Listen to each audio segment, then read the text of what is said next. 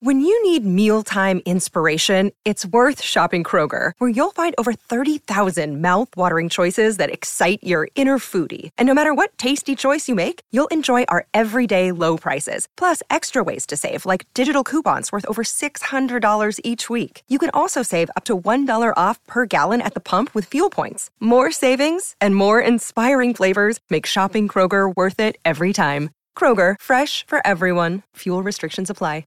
Oh, it's a goal. Who got the assist? Who got the assist?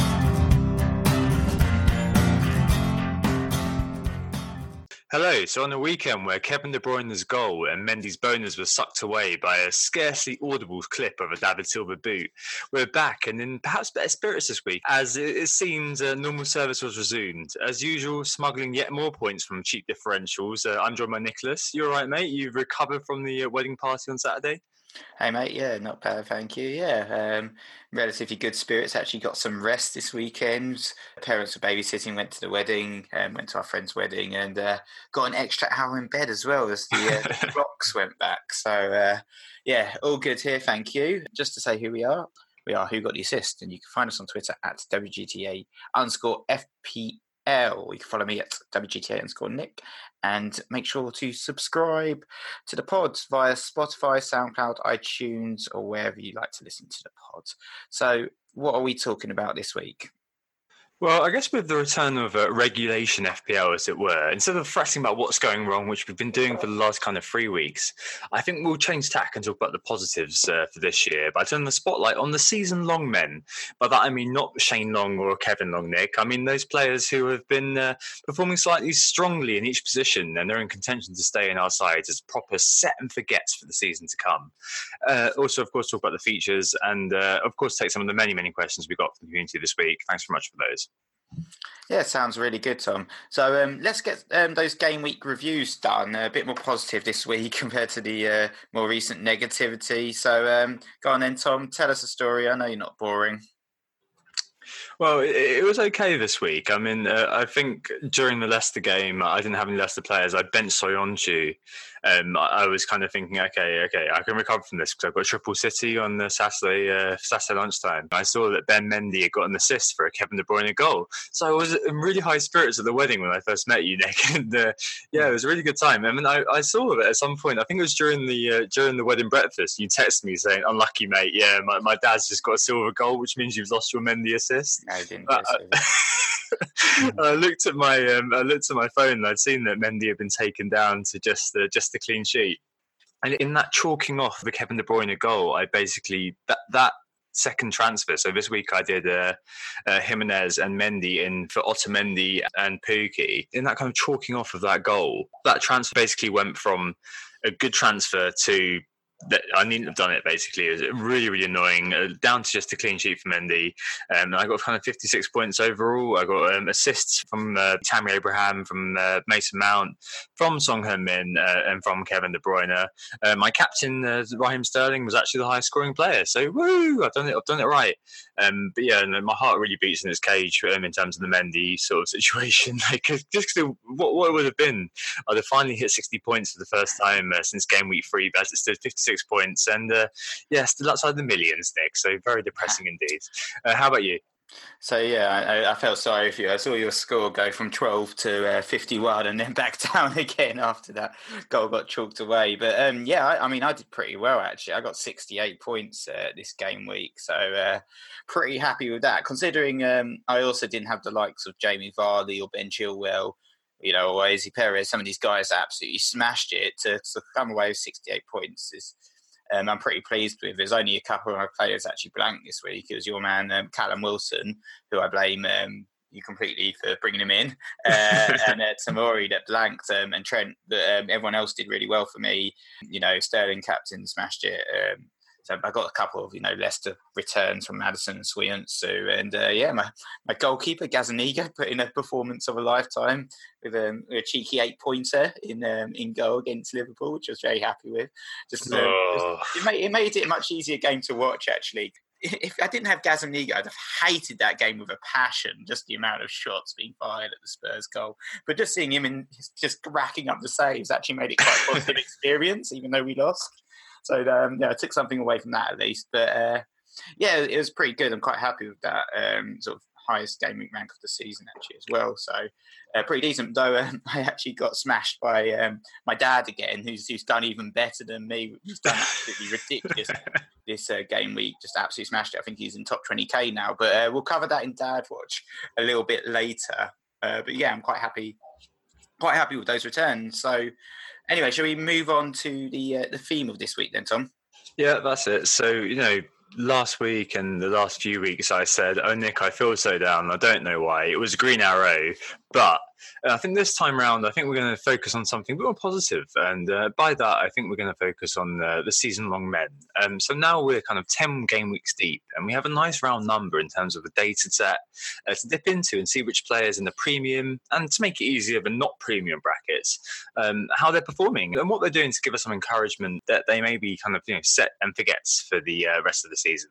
We'll nominate a few players per position and kind of decide which players we think at this point are nominees for set and forget for this season. But Nick, I guess first question for you and for us to discuss. I mean, can you truly say after 10 game weeks that these players are season keepers? And in practice, does season keeping ever work?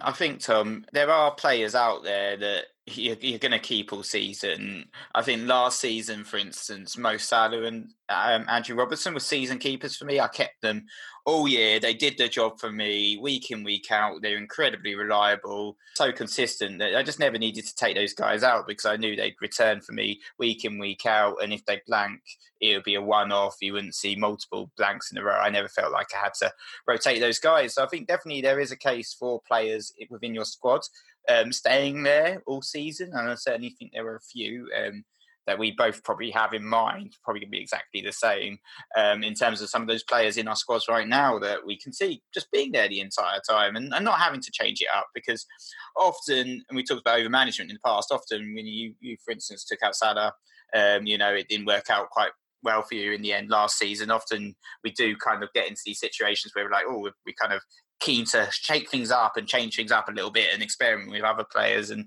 it doesn't always work out. Sometimes you can actually look at your current squad and say, you know what, why am I actually transferring this guy out? When he's a top class asset that we know can deliver in any game week. So I think definitely there are season keepers out there. But I think talking about season keepers, Tom, I think there's certainly smooth. I think it's in terms of that goalkeeping position. I've been looking at the numbers and stuff. It's just a pot shot, really, isn't it, in terms of who you pick? There's no one really standing out in that goalkeeping category. I know Nick Pope was sort of like a popular pick at the beginning of the season by yourself and others, but he kind of just is in the middle of the pack. So no one really is shining brightly. I mean, Ederson, perhaps, if you want to go for pure points, he would probably be the one that would score the most over the course of the season. But in terms of value, he's a lot more expensive than these 4.5s, 4.4s. So he's not actually necessarily the best value pick in that position anyway. And for me, there are obviously some Manchester City assets out there in defence now that are cheaper than him that are probably better picks. So I wouldn't really recommend Ederson as sort of the best goalkeeper to have. No, definitely not. I think the dearth of clean sheets this year has really been a bit of an issue. So Ederson's the top keeper, as you say. And actually, last season, Ederson was the top keeper as well at this point. Game week 10, Ederson was the top scoring goalkeeper. He had 57 points at this time. At the moment, he's got 44, which just kind of shows the absence of those clean sheets having a real impact on the keepers. Cheap-wise last year, Patricio had 44 points, and he was in the top 30 players. He was 4.6 million at this point. That would be equal, actually, with Ederson this year. So he'd be the top goalkeeper this year if he did that this year.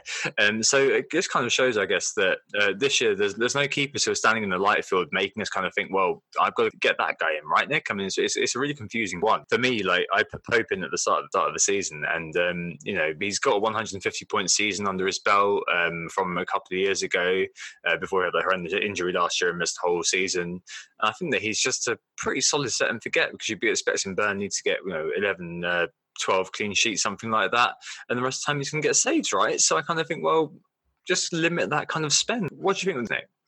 If saves, for instance, is what you want, Tim Krul's actually your man. He's the one that's leading the way in terms of saves so far this season. I saw a tweet earlier, I can't remember who posted it, talking about the best double act in terms of goalkeepers this season would have actually been Tim Krul and McGovern. if you wanted the maximum points over the course of the season.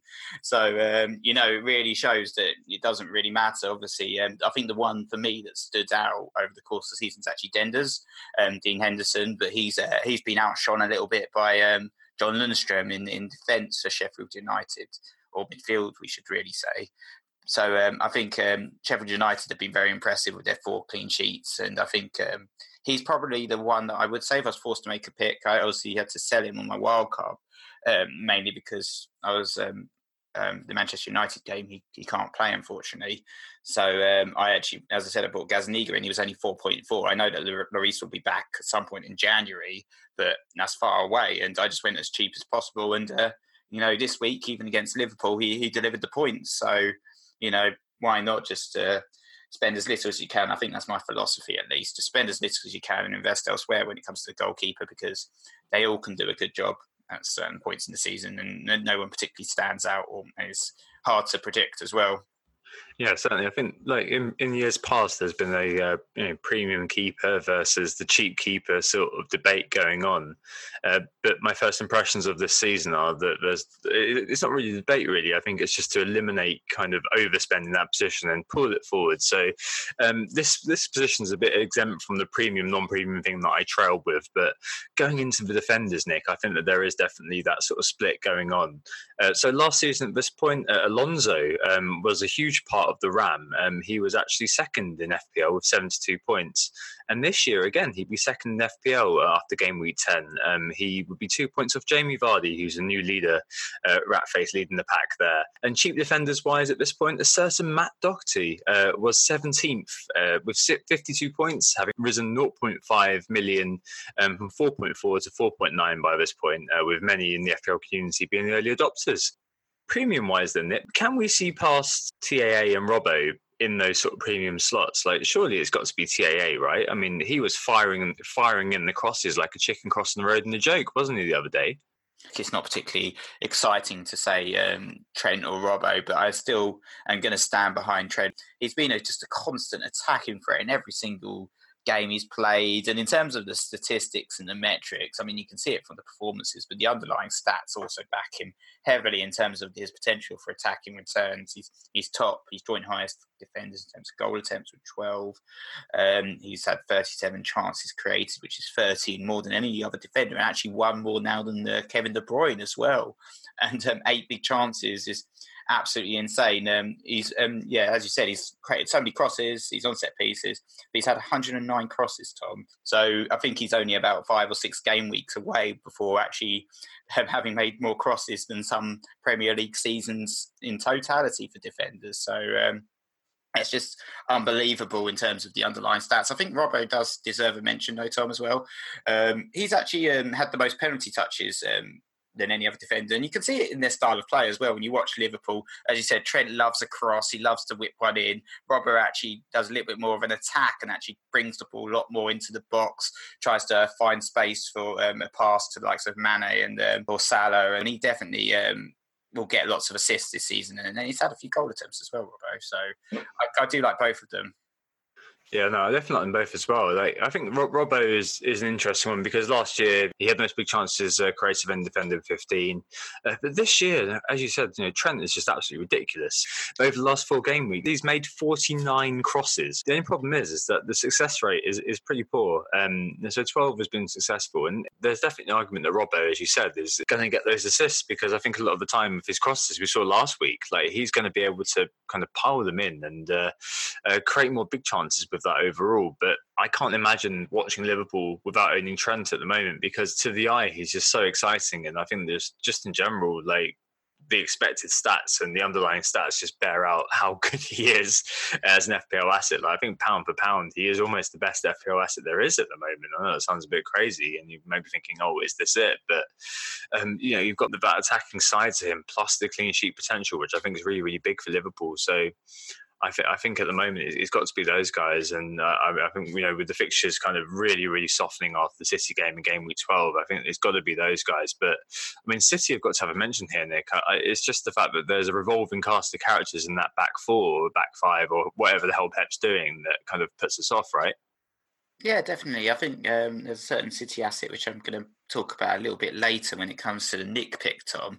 But I think for me, I think in terms of the premium assets, it is the Liverpool guys. And yeah, you mentioned the clean sheet potential. They've been ridiculously unlucky to only have 2 clean sheets this season out of 10 games. And out of those 8 games, they only conceded 1 goal in each one. So it's just been very unfortunate that we haven't seen more clean sheets from them. But, it's not really impacted them in terms of their defenders because Robbo and TAA are the third and fourth highest scoring defenders in the game, despite only having had 2 clean sheets. So, even though the clean sheets haven't been necessarily coming for these guys, we have seen the attacking returns.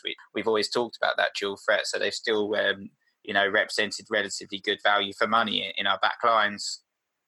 Yeah, exactly. It's going to be a bit of a room on fire for Liverpool double defence assets when kind of a clean sheet comes in as well as attacking returns for those 2 fullbacks. I mean, they're basically almost an under 10s to Liverpool at the moment, just because like the midfield is all functional, it's all muscular, it's all kind of sideways passing almost of Fabinho, Henderson, and Wijnaldum that prefer their midfield free. So the creativity comes from those 2 guys. So you can almost look at them as Neil Murray said on the Unwritten Rules podcast that those 2 are the creative forces for Liverpool team, and yeah, I mean, paying under 7.5 for those 2 players it's very hard to look past, isn't it? So it sounds like for us the premium pick and the defenders, the kind of a season keeper is between TA and Robbo, and it sounds like TAA is the guy who we're both kind of backing in that place. And I think cheap is actually an easy pick here, isn't it? Because it's our friend John. It's John Lundstram. I mean, obviously we're a little bit later to the party than everybody else. I did say in pre-season that he was a midfielder who'd been slated as a defender, but he's Aaron Wan-Bissaka from last year plus, I think. I mean, FPL John was on this pod last week that he's basically playing with number 7 on his back. He's an advanced midfielder who was a defender in FPL. I mean, that is basically the end of the debate, isn't it, Nick? I mean this guy is... we got him in at 4.3, 4.4. People got him in at 4.0. Like, you can play him every game because at the end of the day, he's got attacking threat and Sheffield United are competent defensively, even though they're overperforming in terms of XGC. Lundstram, Nick, do you think he's the not premium nominee for defence season-long men? Well, I think certainly in terms of his performance this season, he's been brilliant for owners. I mean, for myself, he's not been so brilliant with John Lundstram because I've only had him for 2 game weeks. I benched him both times, and I've missed out on returns in the Arsenal game. And I've seen a lot of people have this guy come off their bench and get them massive points. I've been a little bit jealous in terms of the John Lundstram, Lord Lundstram train that's been going on right now. So I think for me, I think if I'm going to talk personally about my own team, I've actually quite admired Diego Rico and what he's done for me in terms of the defence. He only cost 4 million, and he's been getting consistent returns. My dad's actually played him 2 weeks in a row and picked up 8 points and 5 points in the last 2 games. So defensive behemoths, Bournemouth. Yeah. Well, double nils, as we all predicted in these big matches against Norwich and Watford. But I feel like, I don't know, just this guy just seems to fit the bill. I know there's rumours of when that other guy, whatever his name is, Lloyd Kelly, comes back from injury, that Rico will be dropped and won't play any longer. But for now, he does sort of sit well as a cheap guy who's just going to be sitting on my bench all season, occasionally coming in to play the odd game when necessary if I've got an injury crisis. But I feel like I know it's a slightly different pick to Lundstram, but he seems to be doing quite a good job, and I could see him kind of being like the other Aaron Wan-Bissaka of this season, just playing week in, week out, occasionally getting some nice clean sheets and bonus and the odd assist as well. Yeah, exactly. He is definitely AWB, but I think he's just got that extra attacking opportunity about him, which just makes him even better almost. But yeah, no, it sounds like kind of, the defensive area, even though it's going to chop and change over time with TAA and with Lundstram. I don't know whether Rico is going to keep that spot, but I think with TAA and Lundstram at least, you've basically got 2 players there who are season-long men, aren't they? I definitely struggle to see a circumstance where you're going to take out Lundstram. So especially if you've got him in at 4.0, 4.1, and with TAA as well, he's just simply a season keeper in the same way that Robertson was for you last year. So I think that they're definitely players who fit the bill as season-long men. But moving forward to midfield, Nick, I think that then we end up in an area which is a bit confusing if we are going to limit ourselves to one person. Because, I mean, in the premium slot last season, Eden Hazard had 75 points at this point. He was 11.3, and he was the top midfielder. Mo Salah, 65 points at this point, and Mane was just behind him, 63. And cheapies-wise, Nick, Ryan Fraser at 6.1 had 62 points, and he was in 6th. So let's start off with the premiums. Sterling, Mane, Salah, KDB, I guess, would be in mind here. Who would your nominee be out of all of those? Or can you even keep it to one person? Well, obviously, Kevin De Bruyne needs a massive mention as a season keeper, and he probably is a season keeper in his current form. But still, for me, I feel like my nomination, my number one pick would be Raheem Sterling. I just feel like currently, in current form, he's the best player in the Premier League. He's just so dangerous. You know, he's been not necessarily delivering in the Premier League, but he's certainly been delivering in the Champions League as well. And after a few blanks in a row, he really delivered yet again this game week. And he just looks like the kind of player that you could pick, set and forget, pick as your captain week in, week out. In terms of the underlying stats, he's got them all. You know, most penalty box touches with 99, just second for goal attempts, one behind Mo Salah, but top for shots inside the box. And she's created a chance every 24.8 minutes. I also worry about the rotation threat with Pep, and we always talk about this, but I feel like with and it's probably actually jinxed myself a little bit now, but I feel like with Leroy Sané also being out the picture, that Sterling really is sort of Manchester City's key attacking asset and key man this season, who Pep's going to be relying on mostly for goals over the course of the season. And I think Sterling would be my pick there. I'm inclined to agree with you so far, because last year, in terms of XG, Salah left everybody behind. I think his XG was about 20, and Sterling's was 13. Whereas this year, Sterling's actually ahead of him in the XG. Like, Salah is famously kind of beloved of the stats fanciers, but this year, Sterling's got a higher XA than him, a higher XG than him, and a higher XGI than him. Basically, an extra goal, and he's underperformed that XGI as well. Just, you know, as we know for the last few weeks, obviously we got a return from him this week, but there's been a fallowness to his performances, and I think that's only going to turn around. At 12.1, I think I've got him at. Yeah, I think I can see myself staying with him all season.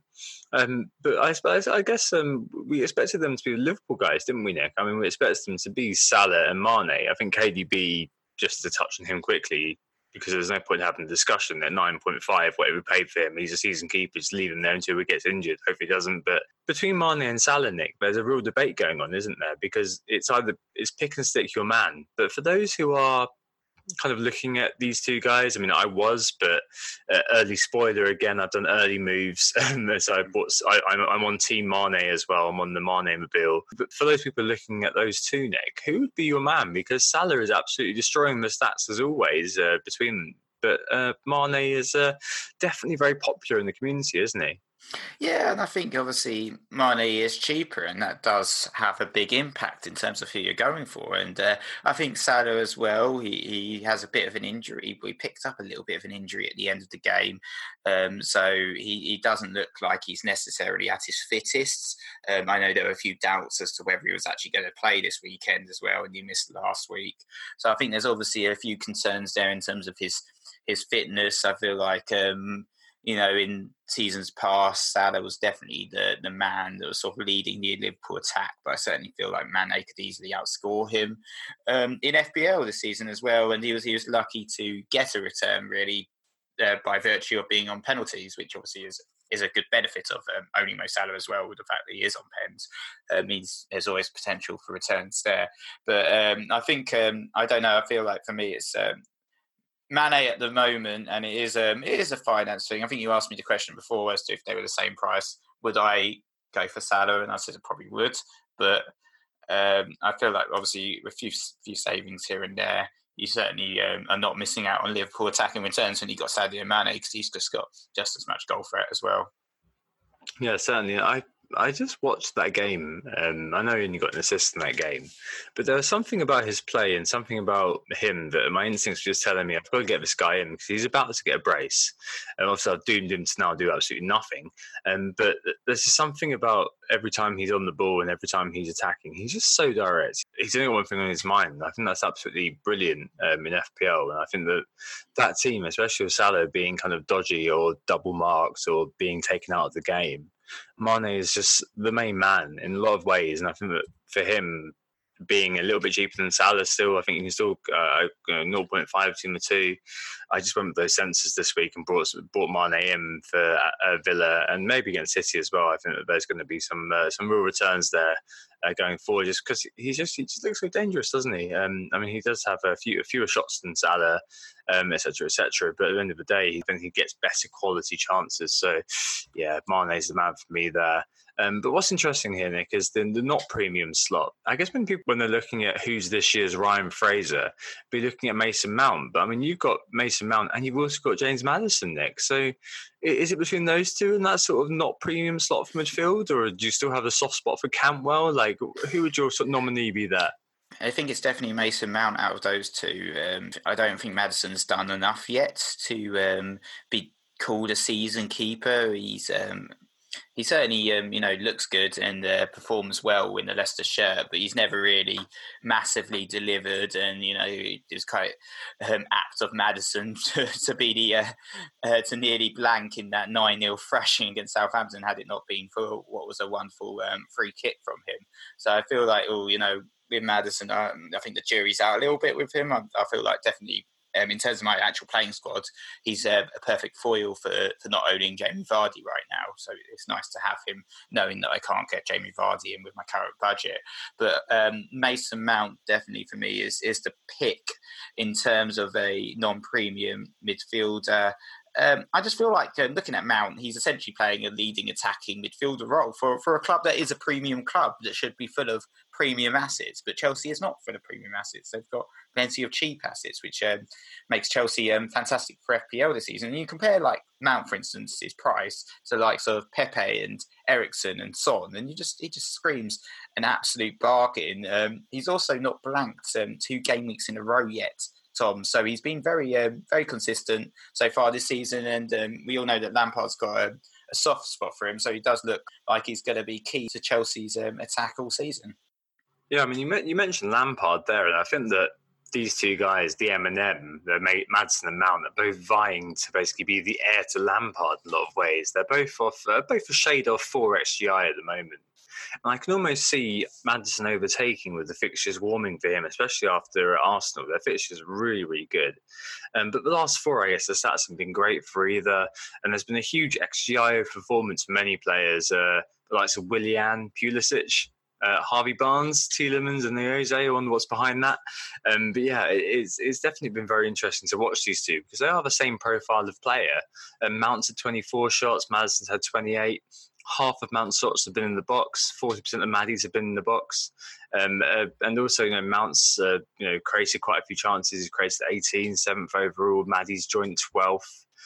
For me, I've got Mane, KDB, and Sterling. So I've only got space for one of them, unless I go 3-5-2 or something like that. So at the moment it is Mount, just because I think, as you said a minute ago, he's playing for a slightly better team. But it is close, and I think that Leicester have definitely got the ability.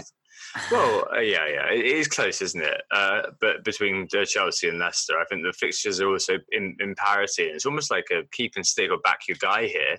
It's just that because Mount's slightly cheaper and they're both capable of the same sort of output, I think that, you said Mount's probably the guy. But there's quite a few breaking through. There's Chome, and there could be Pulisic, Nick. There could be, even your man, Jose Perez from pre-season. Your Ricardo Pereira moment was Jose Perez, of course. Like, who can you see breaking into this sort of area? Because it's quite highly populated. I mean, you've even got everyone's favourite Pokemon, Yuri Tillemore, who could potentially come in there.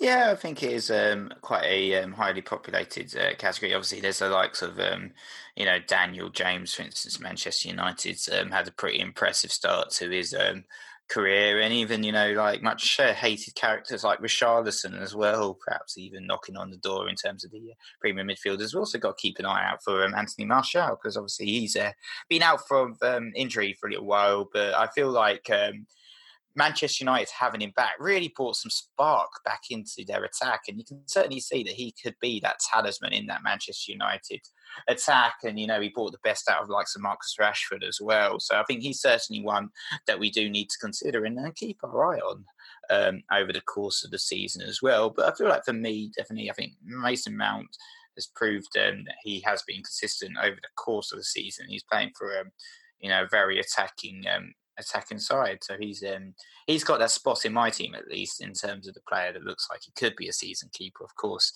it's a long season, so he could easily be out on his ear in 3 game weeks time, but at the moment he looks pretty good.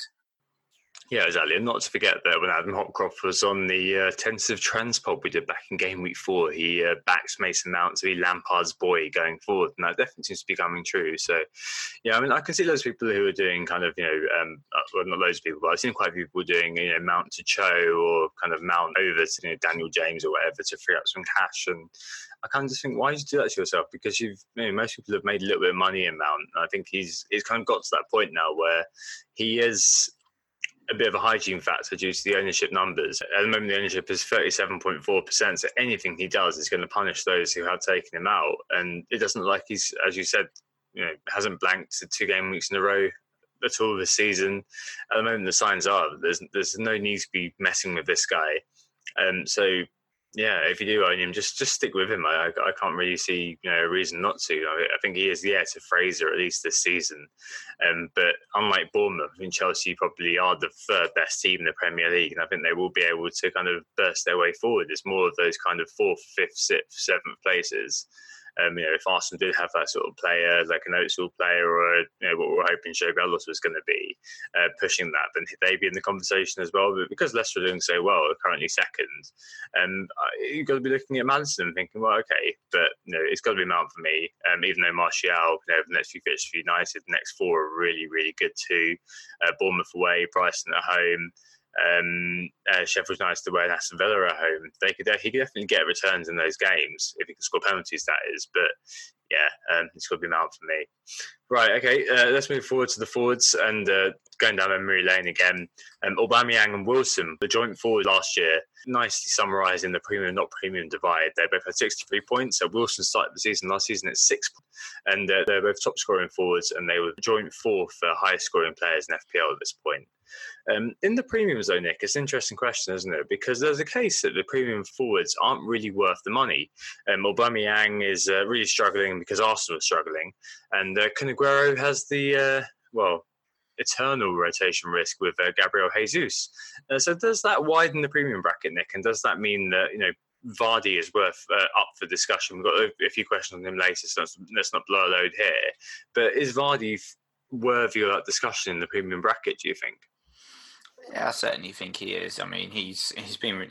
How can we say that he's not worthy of discussion when he's sort of the top scorer at the moment in the Premier League? He's just banged out a hat trick, and we've seen plenty of people absolutely smash it in the mini leagues by captaining him. He's delivering on a massive scale this season. He's played every single minute of the season as well. He's just performing at the top of his game right now, and certainly needs to be in that discussion in terms of the premium forwards.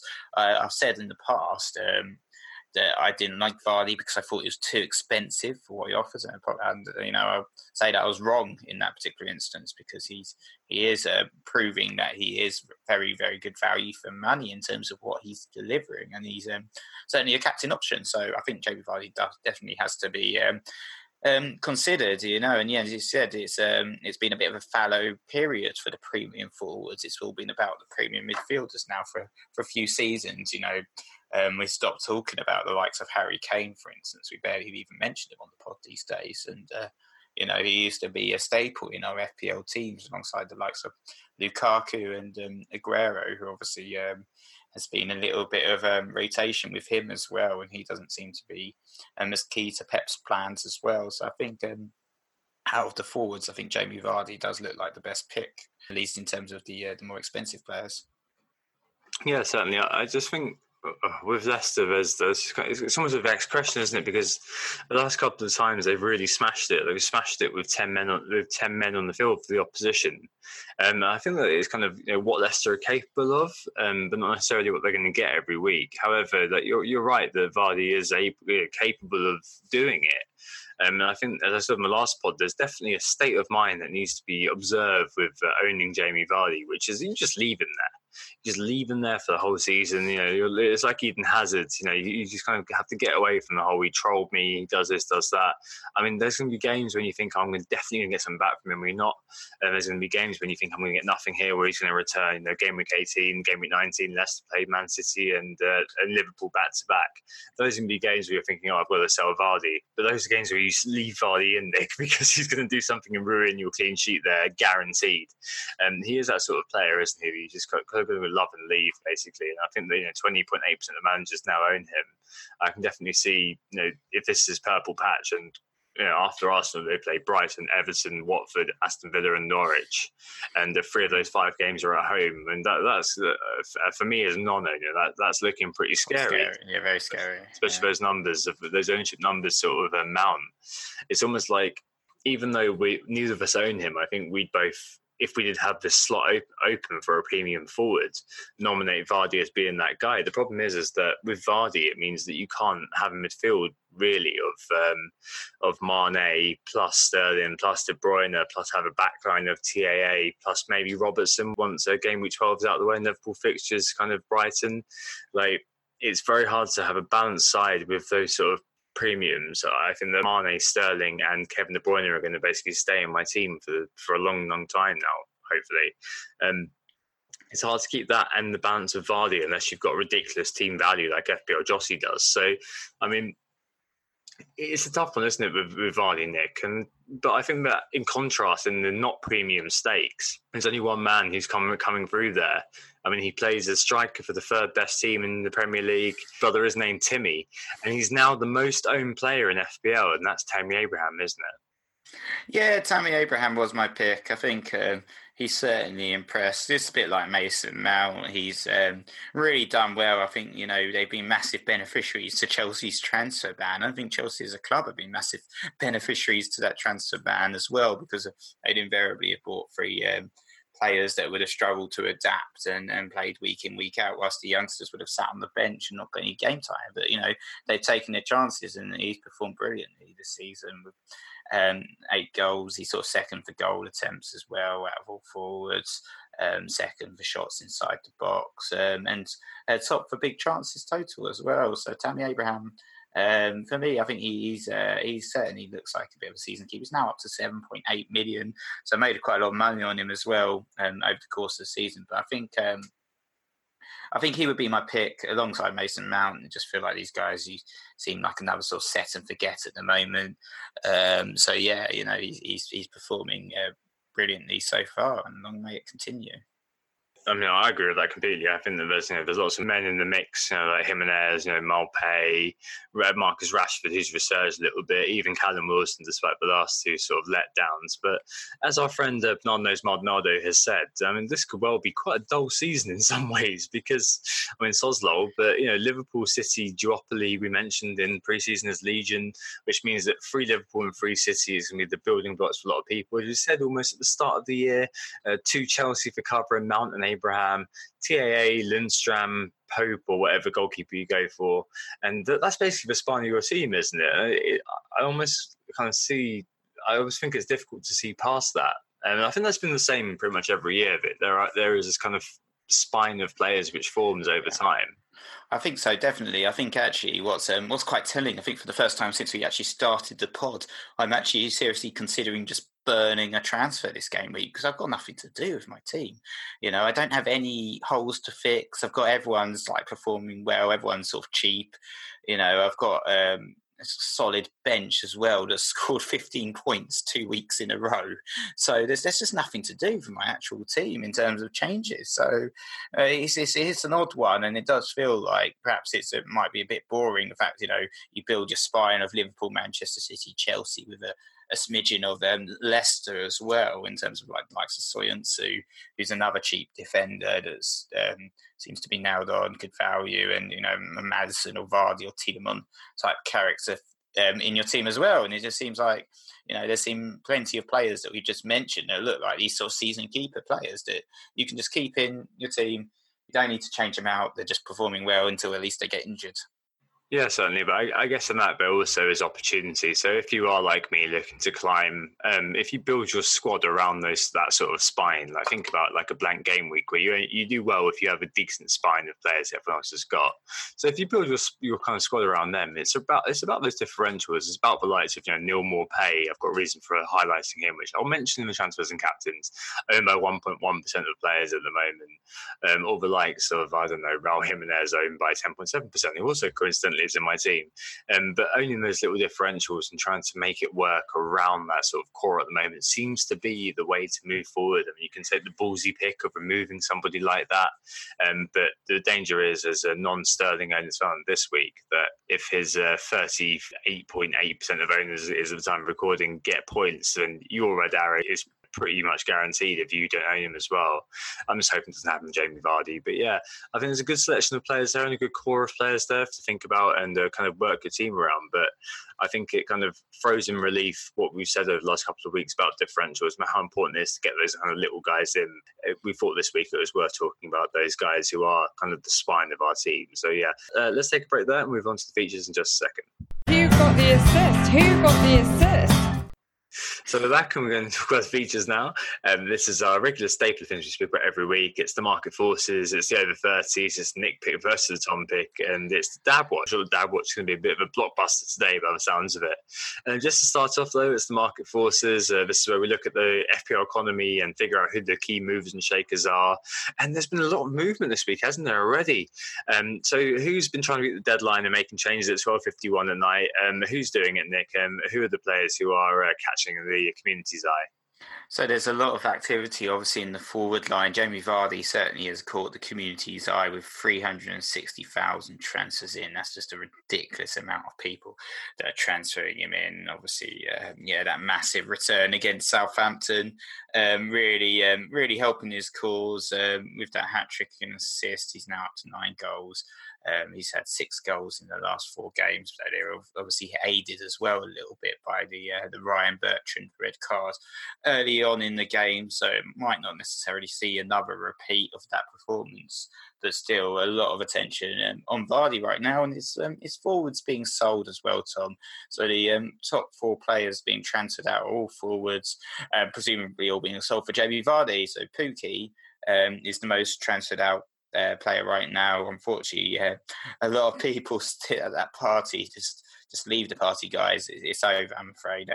It's been 5 game weeks in a row that he's now blanked. He's got Bryson up next, so a few people might still be hanging on, hoping for that return. But it's not been great for him in recent weeks.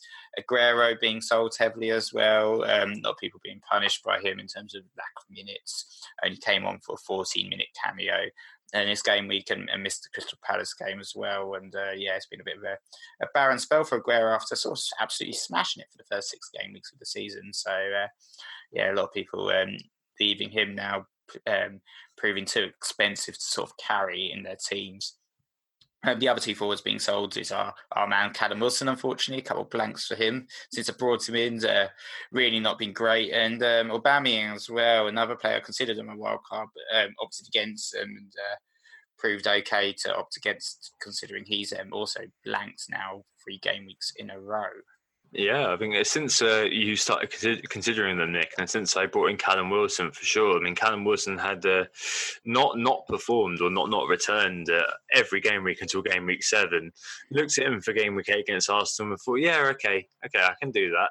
Norwich and Watford, the 2 plum fixtures this year. What does he do? He blanks and gets a yellow card against Watford as well for his trouble. So 3 points in 2 games. Absolutely brilliant. Thanks very much, Callum, as always. Yeah, Pukki, I think you're absolutely right, though, actually. I think it's just time to get rid. I mean, I've long said that the story with him was when to jump off, really. And the right time to do that was actually after the City game. But obviously wouldn't have known that. I think it was completely viable to leave him in until, the Aston Villa game in game week 8, because he did have Burnley Burnley, Crystal Palace and Aston Villa, 6, 7 and 8. But after that, I mean, you have held a player now, if you are holding on to him and continuing to hold on to him, who over the last 5 game weeks has blanked. And yeah, I mean, there will be a few people who say, oh yeah, my faith was rewarded if he does do something this week. But the fact stands that within those few weeks, loads of other alternatives have returned and you've lost value on a player as well. So yeah, I think it's definitely time to disembark from that kind of Pookie party, isn't it, really? I mean, elsewhere this week in the market forces, you've got people who have been driven a bit mad, haven't they, Nick? By that razor blade of a Leicester performance against Southampton. Chilwell, Perez and Tielemans, all in the top 5 brought in. Chilwell, 201,000 transfers in already. That's absolutely incredible. The World War II fighter pilot absolutely flying at the moment. Perez brought in by 100,000, Nick. Maybe they've reread your thread from the pre-season. After that hat-trick, loads of people have not been able to contain their enthusiasm. And the Tielemans brought in by 83,000, who I think is actually quite an interesting pick. And also, just to round it off, Kevin De Bruyne brought in by 85,000. But one man is taking the brunt of those Chilwell transfers in particularly, and got very unlucky this week. Got chalked off an assist and also then scored an own goal. But last week you were a bit upset about selling this guy, but this week I'm guessing you're a bit relieved to be shot of Luca Dean. Yeah, definitely. I think Luca Dean seems to be one of those guys that goes from sort of -1 to 15 points. So inevitably he will get a 15-point haul against Spurs next game week. But yeah, I think at the moment I'm feeling like I am quite happy to be rid of him. In terms of his underlying stats, they're still very impressive. He's certainly a player that catches the eye in his performances and his attacking threat. But I feel like, I think, looking at some of the Leicester guys, for instance, as well, I think I'm quite glad to be shot of Luca Dean right now. All right, moving on then to the over 30s. This is the team that Nick and I put together at the start of the season and we're managing throughout the year, just based on the fact that we're both at 30 and there's got to be some life in the old dogs yet. This week, there definitely was life in the old dogs. They got 65 points, Nick, almost as good as you. They had a double clean sheet from Leicester with Schmeichel getting 7, Evans getting 6. Going forward, David Silva, who got that kind of Macaulay-esque ghost goal, which really upset me. Willian got 12 points this week for them, despite getting a yellow card. He got a 2 bonus, scored a goal and got an assist. And up front, Jamie Vardy with 20 points, 65 points. And they're 770k at the moment, Nick. They've overtaken me. They're 17 points ahead of me at the moment. And it's also at the point with them where actually their first 11 is really, really good. So I'm not really too sure whether we can make any changes this week, but it seems like managing with these guys, especially powered by that Aguero, Aubameyang, Vardy front line, is going to be quite an easy job because they've got these players in the team who you would feasibly throw in if you were making a top-heavy team. It just so happens that it coincides with them being all over 30. So, Nick, do you think that they're going to be able to do well this year? They're 770k at the moment. I think that all their players still have good fixtures. Yeah, I think so. I think they could easily just zombie their way to the top. So yeah, they do look like a bit of a threat. I was thinking they might have had a bad week, with Aguero or Aubameyang blanking, but yeah, the likes of Willian sort of pulling out the hat, certainly impressive for them. Did they have David Luiz as well? No, I took him out for Matt Lowson a little while ago. Next week we've got Azpilicueta, Basham and Evans as the back three. I think that's all right. So I'm not really, I don't really know. Otamendi was sitting in there as well. So the defence is pretty well covered, to be honest. It's surprising how many players over 30 there are now, which is quite interesting. But anyway, there we go. All right, moving on. The Zombies will return after the next international break. We're going to give them a break, just as I said in the last pod, to give more time to questions. But thanks to Jarvo and Kim Gabrielson for the sheriff duties there, alerting us to many Zombies to be boosted. My special fan member will get on that very, very soon. So much appreciated. Next bit is the Nick pick versus the Tom pick. This is 2 players who reflect our personalities. Nick's is more conservative with a small C, and my pick is more mad scientist. Nick, last week you and I drew. You chose Harry Maguire. You got 2 points. The late goal for Onel Hernandez knocked him out, and my Delafeu did nothing against as a defensively solid Bournemouth kept him out last week. So Nick, who is your Nick pick this week? So I've actually gone for Cancelo this week, Tom. Perhaps slightly more maverick pick, but I really like this guy actually in terms of an FPL asset. I think it's time to start looking at him a little bit closely and considering him for our team. So he's played 3 game weeks in a row. Obviously, there's a little bit of an adaptation period for him in terms of setting in with the Manchester City squad, but he's now played 3 games in a row, and he looks like he's displaced poor old Kyle Walker. And he's actually been performing really well, Tom, in terms of his underlying stats. In the last 3 game weeks, he's created 5 chances, 2 of them big, so he's demonstrated that there's a potential for an assist there. But he's also had 5 goal attempts, which is the joint highest for all defenders over those 3 game weeks. Looking a little bit dangerous, and he's kept a couple of clean sheets as well. I know he's called the likes of Mark Savenseye, who's brought it in, and I think it's a good reason as well. So definitely looks like a cheap way perhaps into that Manchester City defence, though. Personally, I think obviously with City visiting Liverpool and Chelsea soon, I'm not going to be looking at him at least this game week, but perhaps after that when they go on a really nice round of fixtures. Cool. Nice. It's a nice pick. I'm hoping that Mendy does that job. For me this week, it's Pascal Gross. It's the second time I picked him in my Tom picks. I picked him in the first game week this season. But yeah, I mean, his stats have been very, very good. He's been flying under the radar. He's joint third for chances created overall amongst midfielders. And he's also created the joint third most big chances as well. Brighton this year are a very exciting team. I bought Mopé this week. Again, a little bit of a spoiler. But I really like Gross. He's been a little bit rehabilitated after last season being injured and out in the wilderness somewhat. That first season in the Premier League, 164 points, and the likes of FFS Asver really delighting in that. And I think that against Norwich, he'll be the man who's pulling the strings and the man who makes it happen. So, yeah, it's Pascal Gross for me. But I like the pick for you, Nick. I think that could be definitely one that could come home with 11 pointer. I almost got that this week as well. So, yeah, let's not go there. Let's catch up with your dad this week, Nick. It's Dad Watch, so take it away. Inflict the misery on all the listeners who spend lots of time planning their FPL teams compared to your dad's travails. So, yeah, I think my dad has actually been spending a lot of time looking at his FPL team, a lot of time thinking about it and making his moves.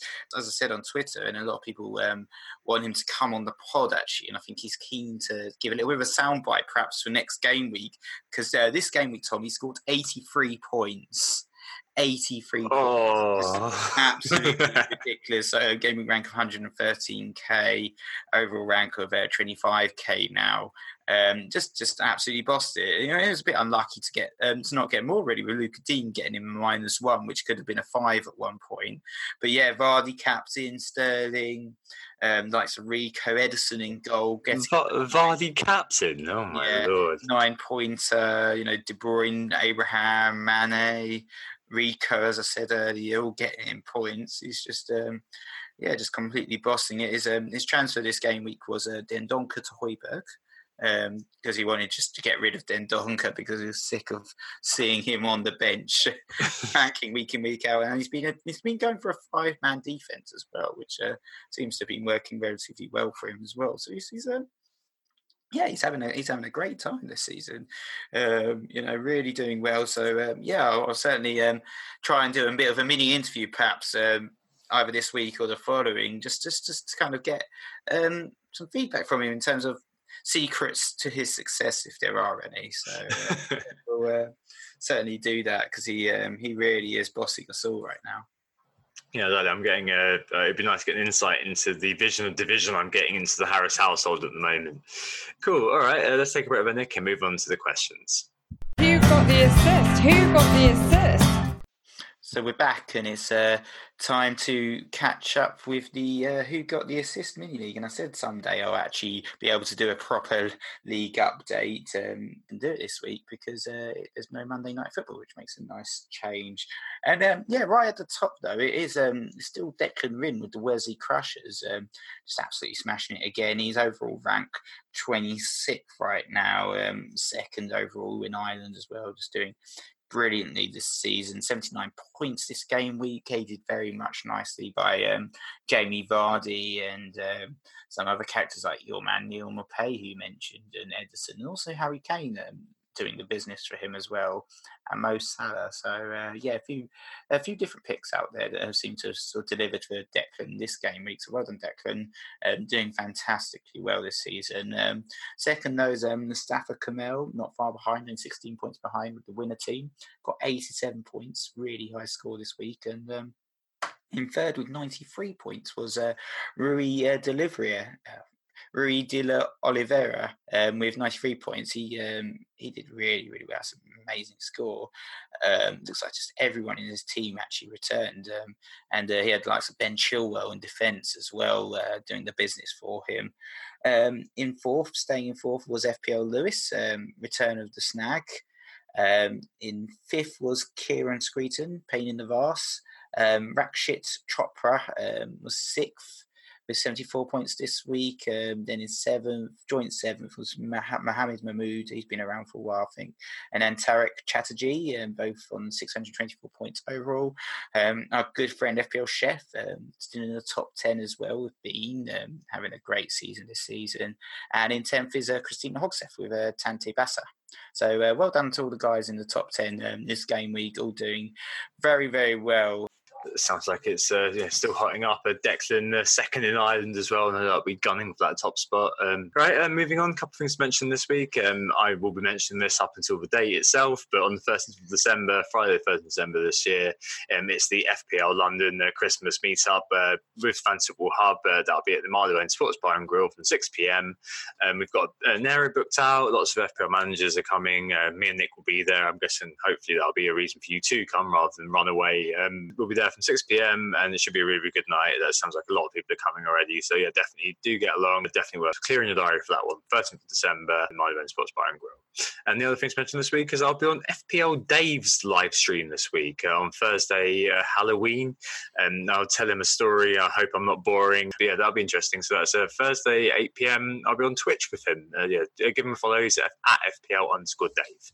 All right. So on to the questions this week, Nick. And we've got quite a few. We'll move the zombie section so we can get more in. And where else but the Vardy party to start at? It's definitely kind of the flavour of the week with the community. FPL DC crystallises this question: is Vardy essential?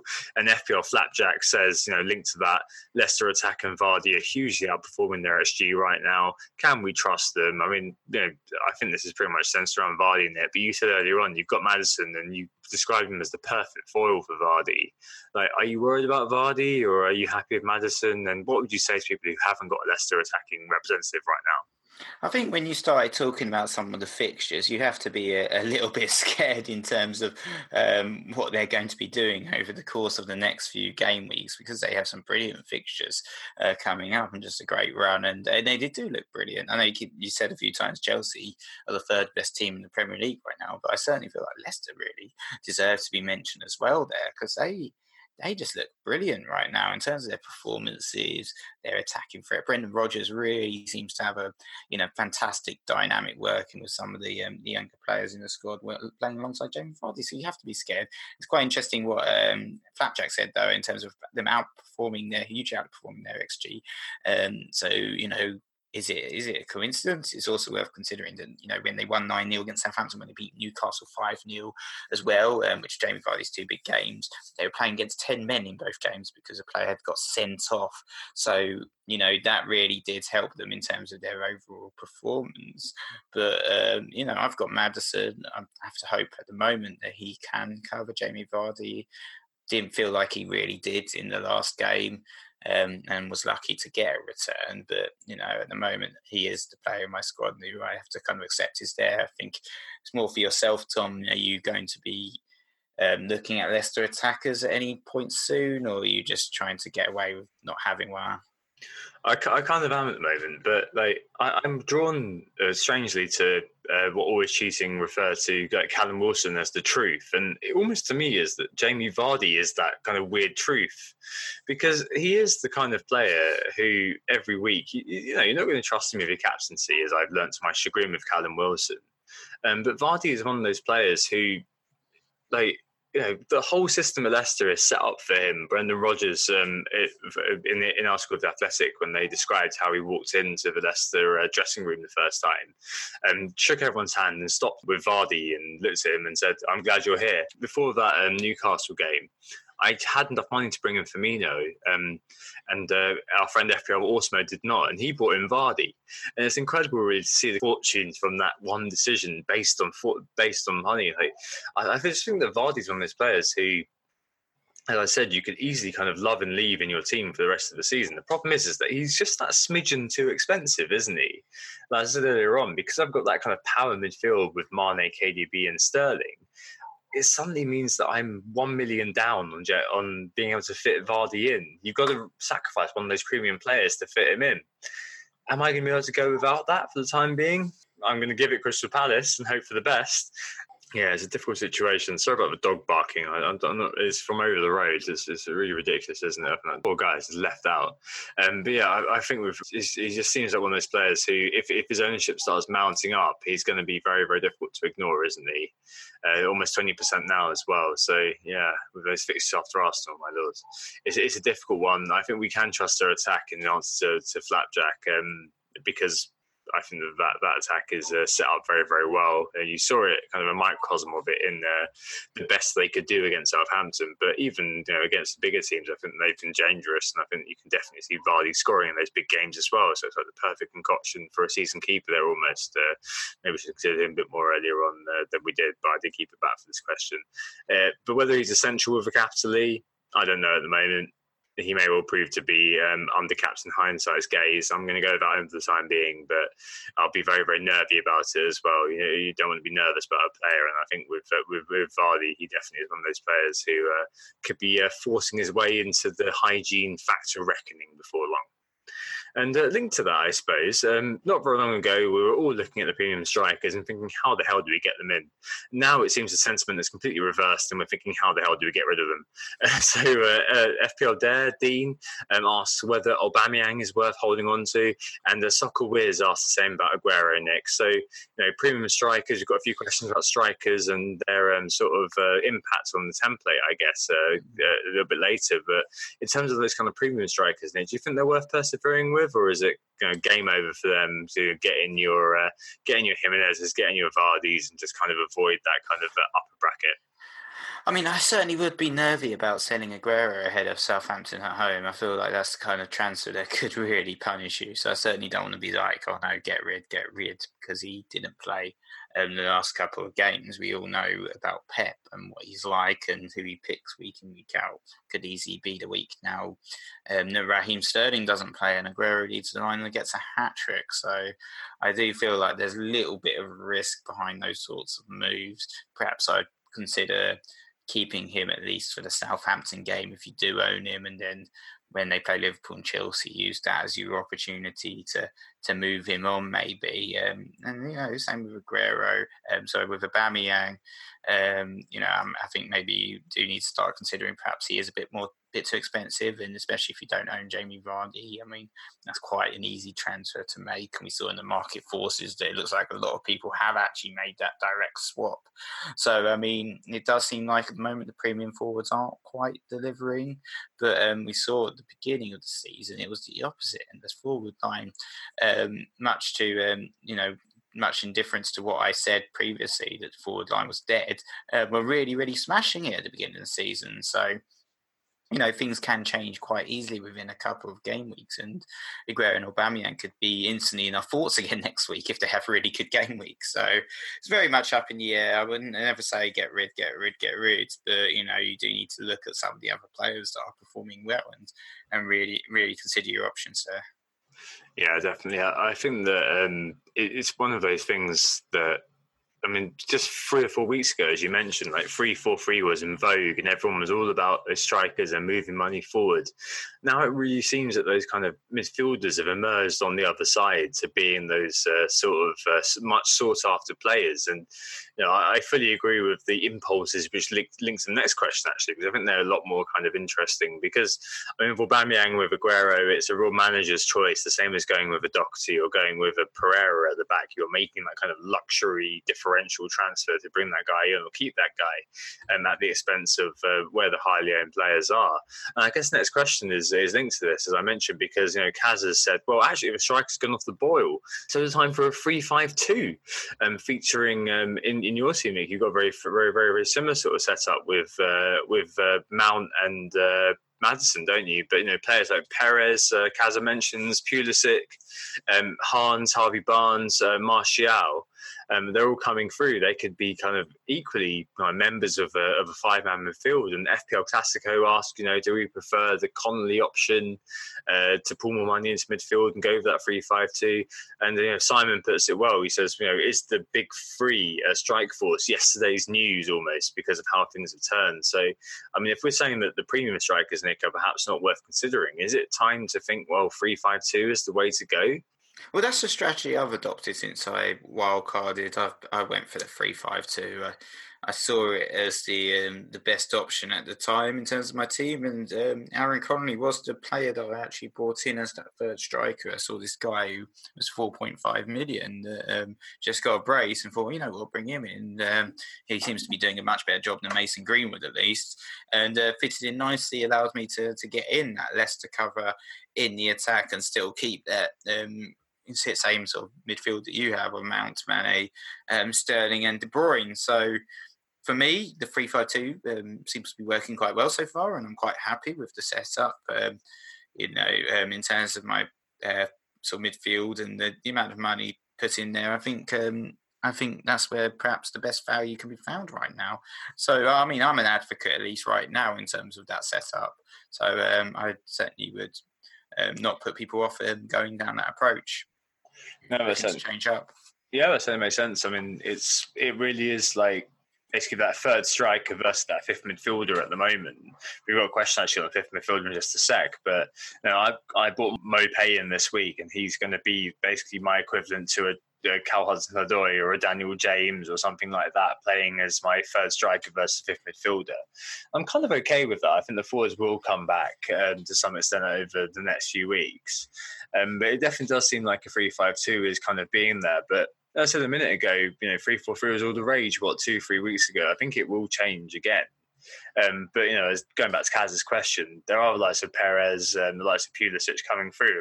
The 3-5-2, I think at the moment is a right now sort of formation, but I think it still remains to be seen in terms of that kind of fifth midfielder versus that third striker slot, which is going to win out. I still think there's going to be some value in the strikers, but it's kind of like a we shall see right now.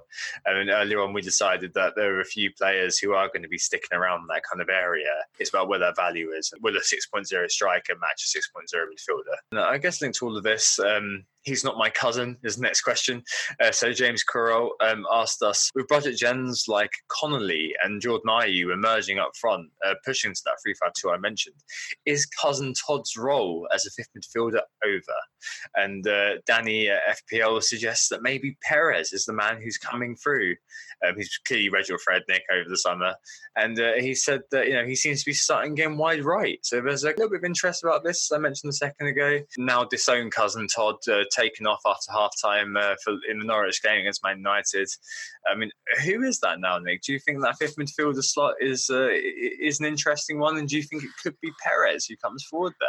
Well, yeah, obviously Perez is a little bit expensive to be. I mean, if he is your fifth midfielder, you're going to be wanting to start him. I think what was good about cousin Todd was that he could often play on the bench or be rotated quite nicely with the fourth defender, and that's what I was doing with him a little bit. I was going between 3-5-2 to 4-4-2 in a lot of the game weeks, and I think with cousin Todd's output, like Pookie, he's really sort of gone off the boil in recent weeks, hasn't he, with sort of 5 blanks in a row. And if you do own him still as well, you're absorbing a few price falls to boot with that. So, I feel like his time in the sun does feel like it's ended a little bit. And unfortunately, off the back of that, there hasn't been any midfielders sort of around that price bracket that really have emerged. Perhaps McTominay, who's best value midfielder in the game right now, needs to be considered at 5 million with 2 goals and 1 assist. But otherwise, there's not really any cheap midfielders that are really, really impressing and getting week in, week out returns. Obviously, my dad's seen enough of Dendoncker and got rid of him for Højbjerg. But I feel like with that, the likes of Connolly does sort of come into, a pretty decent factor. He's a player right now that I'm actually considering playing ahead of Callum Wilson, for instance, this game week, and benching Wilson and having that sort of player in your squads is good to have. It allows you a little bit of flexibility, even if it does end up with plenty of bench points, as I've seen in the last couple of game weeks. Definitely think that maybe the cousin Todd's time is over, but for me that leads to a 3-4-3. I'm not too sure. I mean, Danny did mention Perez. I mean, that's definitely one to keep an eye on, especially after the Arsenal game. I mean, Cantwell still is quite a decent guy to come off the bench. He's still playing an attacking role. It's just whether or not Hernandez going forward is going to be taking a spot in the team, because you don't want your 4.5 million equivalent midfielder being that guy who's going to come off 1 point or something like that. Yeah, very interesting to see how that's going to shape out, I suppose. Right, moving forward, United back in the fray, Nick. FPL Awesemo asks about last week's nitpick: Maguire, Martial and Rashford. Should we be getting in on these guys, anticipating the next template? And Dynamite Dons also asked similar question, are we interested in Martial or are we interested in Rashford? Well, I think just looking at Manchester United fixtures, you do have to consider them. Like Bournemouth, Brighton, Sheffield United, Aston Villa next 4. I mean, that's a really nice round of fixtures. I think certainly Manchester United should be in our mind. I was quite pleased to see that clean sheet go, just because of the sort of punishing impact it would have had on my game week rank, just because of the popularity of Manchester United and their players in FPL. But, just looking at some of their options, I think especially with Martial coming back as well, they did look a lot better going forwards. And I think certainly they have to be considered and we need to think about them. And, they are a team that... a little bit concerned about not owning, trying to just kind of ride through the games. Perhaps Rashford would be a good swap for Callum Wilson if I can afford it, which I can't. And then Martial in midfield, and then the defenders as well. Certainly, I think out of the defenders, Maguire would be my pick at the moment. But he hasn't necessarily delivered in terms of FPL points this season. They haven't kept too many clean sheets. He hasn't got an attacking return so far. So a little bit disappointing so far in terms of what he's actually offered in terms of actual FPL points. But the potential certainly is there. Yeah, it is certainly there. Anyone could put 3 goals past Norwich at this point. I mean, looking at the numbers, it's not great for United. It really isn't. I mean, at the moment, their expected goals from open play, they're in the bottom 5 for that. They're level with, they've been beaten by the likes of Burnley and Wolves. And what's really interesting is comparing their XG from open play with their overall XG figure. Their overall XG figure is 16.35. That puts them in the top 4. So if anyone quotes the XG for them this week as a positive behind United, just remind them that their XG from open play is 8.24. So just over half of what overall is. It just shows how reliant they are from set players. Those penalties are really, really having a huge impact on the Man United numbers at the moment.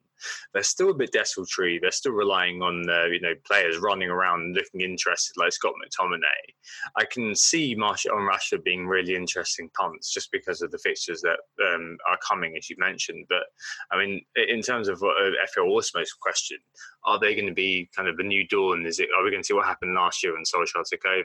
I'm not sure the United are that team that you're going to feel upset about missing out on versus that team that you could happily ignore for the rest of the season. At the moment, I'm kind of inclined to ignore them because they are at awkward prices that, I could fit in Jimenez plus having 1 million left over. I could fit them out and have 1 million left over in Martial's case. it provides an opportunity for players who've got that space to bring in a Martial or a Rashford. I think both are good options to answer Dynamite Don's question. But the data's not great, and watching them play, it's not the most fluid attacking sequences I've seen, put it that way. So, yeah, I'm still a bit wary on them. But if they do start scoring heavily, and if Martial back is the dynamo, I mean, FPL Strategist put up a good graphic from Match of 02 this week that showed that Martial really had an impact, as this mentioned earlier, being the talisman for that team coming together going forward. We could definitely see that. For me, I'm still okay without them, despite the fact that, they've got good fixtures. All right, next question, Nick. Otter options. FPL Prince asks, what do people who are still holding him do with Otamendi? Well, I mentioned a player earlier that I really like, actually, and that was Joao Cancelo, and I would certainly consider perhaps a little bit of a sideways move there, and because I think Otamendi's just a couple 0.2 more than Cancelo, so why not use this opportunity to punt on this guy? Because I think he could easily deliver. Obviously got the Manchester United assets that we mentioned as well, or even the likes of Gentle Ben Chilwell, who really delivered this game week. He's the same price as well as Otamendi, so he would certainly be one that you should be looking at with the Leicester fixtures that we've been talking about. So I think perhaps those are the guys I'd consider, perhaps even the Wolves defender as well. They look a bit shaky at the back, and Willy Bolly's injury will not help them, but perhaps you could consider one of their players as well, maybe. Yeah, Romain Saiss looks like a good player there, 4.4 million at the moment, the Swiss international.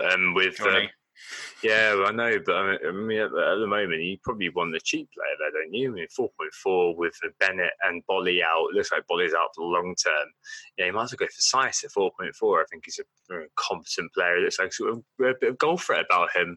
But yeah, with Otamendi, I mean, you've got Cancelo, you've got the other Mendy that you could pull in for Otamendi, like I did this week. I mean, after this week against Southampton, I think people are going to be looking at the Man City defenders again and thinking, oh, should I really keep hold of them? Because they've got Liverpool and Chelsea game week 12 and 13, so just over the horizon there. I can imagine people are going to be less and less interested. So maybe you'd be looking at thinking, well, okay, where do I want to pull my money, Prince? And maybe we want to pull your money forward a little bit.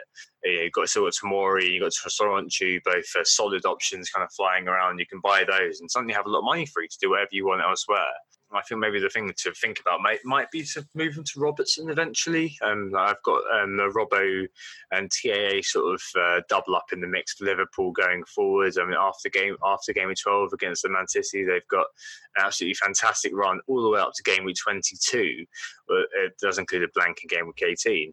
Where they don't play any of the teams in top six. So absolutely fantastic Liverpool. Surely that's time to double up.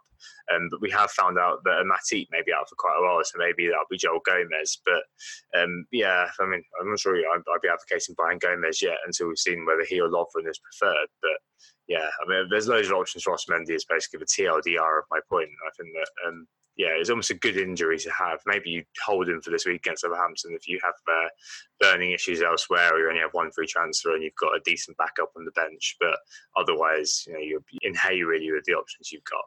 One more question, that's from Jot FPL, and he's asked us what the plan is for the next 5 game weeks. So yeah, I don't know about yourself, Tom, but I kind of don't really have a plan at the moment. I feel like I'm taking week in, week out in terms of what's going on. There's not too many fixtures ahead that I really need to be thinking about. I'm certainly perhaps considering a triple up on Liverpool again once they get that Manchester City game out the way. I'm also considering Wolves assets as well, and perhaps that will tie in nicely with my transfers this game week, or at least my plans. But at the moment, it very much feels like there's a bit of a lull with my team. I feel like it's set at the moment. There's not too much to be changing, so I'm probably going to just be quite a bit of a boring answer, perhaps. Most likely just going to be sitting pretty with the assets I've got, and hope they continue to deliver. I don't know. I think that there's definitely been, as you spoke about in the last kind of 3 podcasts, a real kind of sense of randomness, or a real kind of sense of volatility in where the points returns are coming from, where the profits are coming from. So, I mean, for me, it's just a case of ticking off kind of the areas of exposure which were not having a Liverpool attacking asset apart from TAA for me. And for you, I think you're very well covered. And I think, I long ago gave up any vestige of having a long-term grand plan in FPL because it's such a shifting game. Like, there's all the flying parts are always in the air, and you always need to be juggling. And I think that having things hanging over you in terms of I've got to get that guy in eventually, really are just a bit of a restrictor.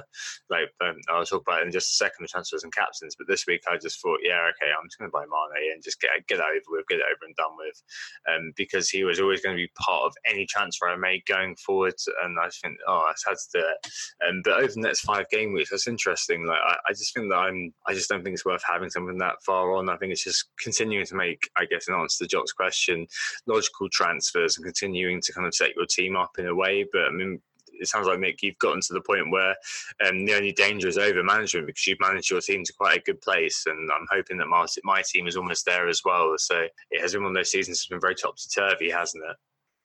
Yeah, definitely. I think so. So anyway, yeah, that's it for questions. I think it's time for transfers and captains. So you've made a lot of hints in terms of what you've done this week, but do you want to tell the listeners for definite what you've done? Yeah, all right. So if you own Son or if you own Wilson, rejoice. You're going to have a massive return this week. I've removed them both.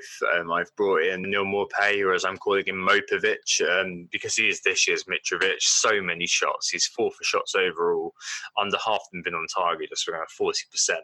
But Norwich have allowed a lot of shots. So surely this is the time where a player like that is going to do something. I said that against Bournemouth, didn't I, for Wilson? So whether that happens is another matter. But yeah, I brought him in. But he's mostly been an enabler. He's an enabler to bring in Sadio Mane.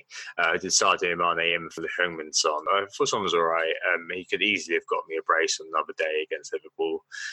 But Mane, that transfer's been hanging over me for a long time. It really has, because I think that was the key mistake in my wildcard, was going with Firmino and going with Son over going with Mane and another player. Well, it's not a mistake, but it's probably something that in hindsight has been proven to be a bit of a dodgy call. Now, I think that writing that, because I think Mane over the course of the season is going to be a bit of a season keeper, is worth the -4. And watching him against Spurs, I think, definitely convinced me. I think after the Mendy incident, losing those 6 points and that transfer becoming a write-off rather than a good transfer, the stroke of an officiator bureaucrat's pen, and I kind of felt everything kind of getting to me in terms of FPL a little bit, because I haven't really moved from 1.4 million for a couple of weeks. So I kind of thought, well, get my transfer out of the way. League Cup is probably not nothing to worry about really for a lot of managers, because a lot of teams are going to be rested, rotated, and a lot of teams are out. So yeah, I thought I'd do the early transfers this week. So yeah, Maupay and Mane have come in for Son and Callum Wilson. Those are my moves, Nick. What about you? So yeah, I talked about earlier about perhaps even burning a transfer, just because I couldn't really think of what to do. I've been thinking about a little bit actually during the pod, and just kind of my long-term plans, I guess. So I'm possibly playing Connolly and benching Callum Wilson, as I mentioned, and I still might even do that. So I might still play Connolly, but I'm thinking there's no point actually burning the transfer if I don't really see Callum Wilson in my long-term plans. And the player that I was, obviously I want Jamie Vardy, but I can't afford him. But the player that I was strongly considering in terms of long-term was actually Jimenez, and the guy you've got.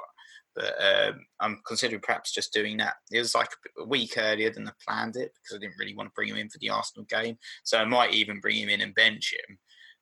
But, Wolves have a really, really nice run of fixtures, and know there's a little bit of, a Europa League hangover perhaps because of the fixture congestion they have this particular season. But after Arsenal, they got, a run of really nice games of Aston Villa, Bournemouth, Sheffield United, West Ham, Brighton. And I think Jimenez fits the bill quite nicely still in terms of that mid-price forward line. So he's perhaps going to be the move I make. Perhaps I'll just do Wilson to Jimenez rather than burning a transfer, which seems a bit pointless, especially if I've got a player like Wilson that I don't really want to keep now. I think he was there for these 2 fixtures and he blew it. So maybe I'll do Wilson to Jimenez, but then I might just bench Jimenez and play Connolly in a move which will no doubt blow up in my face. But in terms of at least it's a bit more exciting than just having a full-on tempo. But in terms of captains, it's going to be Raheem Sterling for me again. I'm certainly backing Raheem, as I said earlier on in the pod. He's going to be the man to captain my team against that quite nice fixture they've got against Southampton at home. Who just got absolutely pummeled by Leicester. What about yourself then for your captain, Tom? Yeah, I'll be doing the same. I'm just going to captain Raheem, keep calm and captain Raheem. I think that's just the way it's going to be. There was a bit of a flirtation for me last pod. I said with Kevin De Bruyne, we'll see midweek. If he does surprisingly start against Southampton in the League Cup, then maybe I'll captain Kevin De Bruyne. But yeah, I think it's going to be Raheem for the time being. Okay, perfect. So just to say who we are, who got the assist. You can find us on Twitter at WGTA_FPL and WGTA_Nick. Make sure to listen, subscribe, and give us a review if you've enjoyed listening to us. And if you want to join our league, our mini league, the code is EIKX03. Cool, and there's a theme every week. Last week, the theme was editors. This week, again, amongst the same sort of company in the modern age. We'll be back next week with Luke Jurdy. My other half got very, very excited about this, getting Jesse from Hollyoaks on the pod, but he's over at the Triple Captains pod and getting going this year. So we're very excited to have him on. Very much looking forward to that. But in the meantime, hope to see you, and we'll speak to you very, very soon. Goodbye. Bye. Oh, it's a goal. Who got the assist? Who got the assist?